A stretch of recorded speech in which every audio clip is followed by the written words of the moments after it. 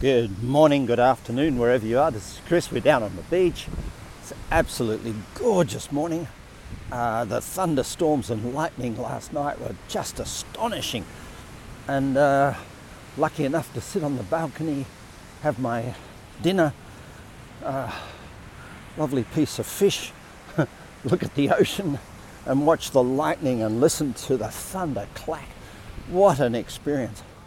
It went on solid for 2 hours, and I must admit, I think I was there for 2 hours, and I got to bed a little bit late because of that, but wow.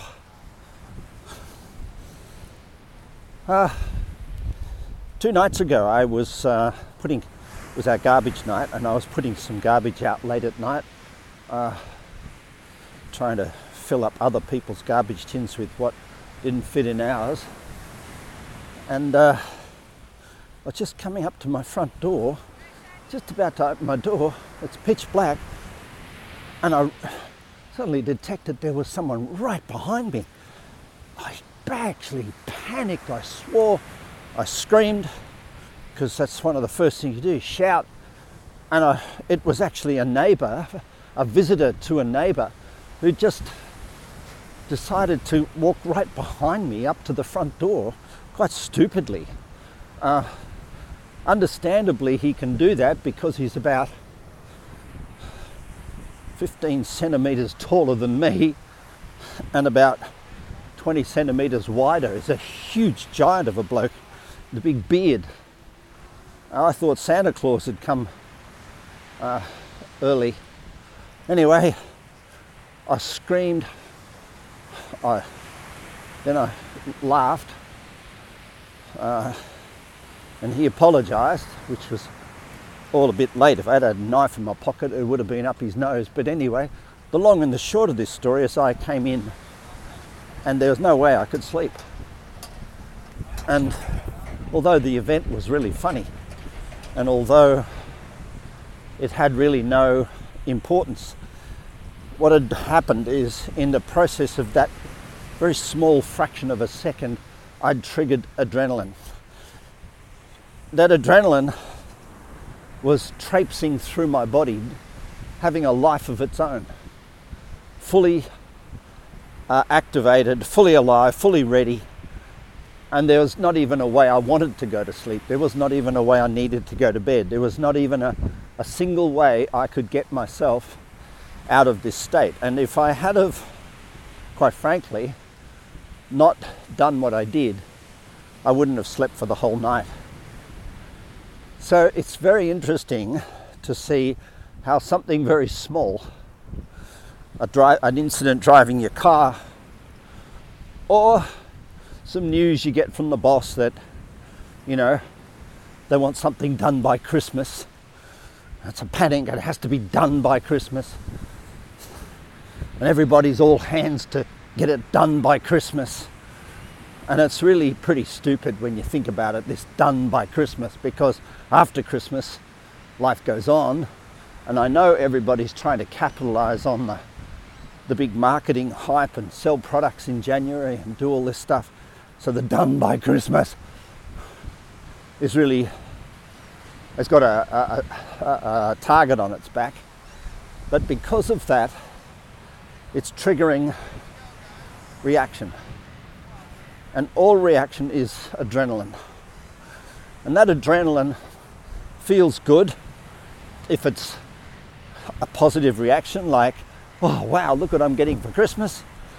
And it's a negative reaction if, oh damn, look what I have to do for the boss, or shit, there's someone behind me at the front door, or oh my gosh, there's a car coming, or gee whiz, I've got a bill to pay and I haven't paid it off, or goodness me, I didn't get a reply to my job application before the break, or I don't know, not feeling well, maybe I got COVID. All these things are reactive, and all reactions at the level of fight flight, all the reactions that are in got-to, which are mostly emotional. Not too many of them are at the front door with the feeling that there's someone behind you, the huge human being standing behind you as you put your key in the door. In Bondi, at 10:30 at night. Not all of those reactions are physical.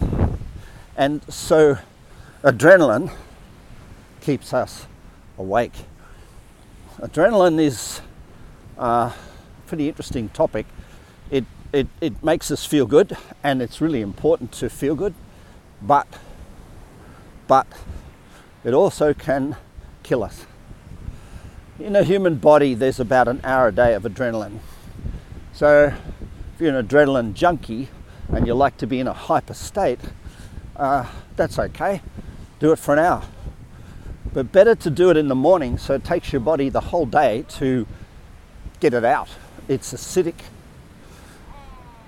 which is pretty interesting. Acid is like what causes rust on metal. It oxidizes things. And so when you've got a lot of adrenaline in your body has become highly acidic, and it's aging very rapidly. We don't want to necessarily become alkaline, which is the opposite. We're looking for somewhere in the balance to experience the middle ground. So all of this leads me back to sleep, because there was no way after this shock at the front door I was even interested. I could have sat up and watched TV, in other words, filled the time. I could have gone and done some work, which would have filled the time, but the only thing that was wide awake was my body, the chemistry. It's like having too much coffee. Your body's awake, but your brain's gone to sleep. And so the quality of work that I would have done would have been poor. Watching TV to get to sleep is really, really low-end quality, because it's just like diluted relaxation. Meditating to calm myself down, well, I guess if I had have laid on the floor and done some breathing techniques, that's a possibility. What I chose to do was have 2 Panadol, some Advil, some Panadol, two strong Panadols, and I let that sink into my body, which neutralizes the chemistry of a shock and just slowly brought me back down. I drank a bit of water to made sure that water was alkaline, tiny bit of filtered. I used the kettle, water that had been boiled before. Just drank lukewarm water, and I slept like a baby. So I think it's a good thing to reflect on, that the period before we go into bed is really important, and that period before we go to bed, it's important not to necessarily go into a state of hype. A lot of people have sex before they go to sleep for exactly this reason, to bring down their adrenal senses, but the sort of sex they might be having would be considered to be fairly ordinary, because if you really get into a state of energized sex and really good, and you don't finish it off with a big old orgasm to flatten you out, then it just raises your energy. It just makes you feel more energized and more vital. So not necessarily good sex that puts you to sleep at night.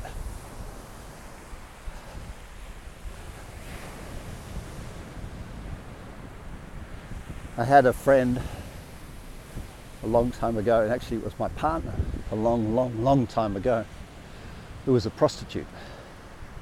That was her job. I didn't know that when I met her.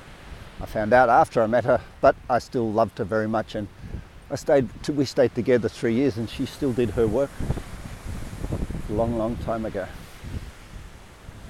And what she said about men at night was they're just too lazy to masturbate. It's a pretty awful thought, that a man could use a vagina as just another form of masturbation, but it's stuck with me now 40 years. I remember it so clearly because there is so much to do with getting to sleep at night that we sometimes use sex for, which is just trying to defuse the bomb, that energy, the adrenaline we've got, that orgasm that many people have just before sleep. It's just trying to slow themselves down. It's their form of Panadol. It's not wrong, but it can be rather unromantic. Especially if it is just too lazy to masturbate. So yeah, that was a good learning from the front door, right? Wow. And it's again an example of how the teaching of inner wealth is be at peace before bed. That's a process. It takes quite a long time. It can take up to an hour, even an hour and a half, to slow down enough that you can sleep, and sleep really well by sliding into bed, by soothing yourself into bed, walking through the process of, the pre-bed checklist. And make sure you don't check your phone before you go to bed. Make sure you don't watch TV for half an hour before you go to bed. Make sure you're not doing chores and doing those things, picking up, folding clothes and doing. Just make sure that you've got a routine that just makes you calm down, clean your teeth. Maybe fold the clothes is okay if you do it nice and zen-like and peacefully, just to calm yourself down.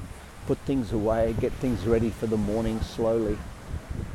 Don't talk too much, and get yourself ready for a beautiful, beautiful, deep spiritual night's sleep. Recovery. This is Chris. You have a beautiful day. Bye for now.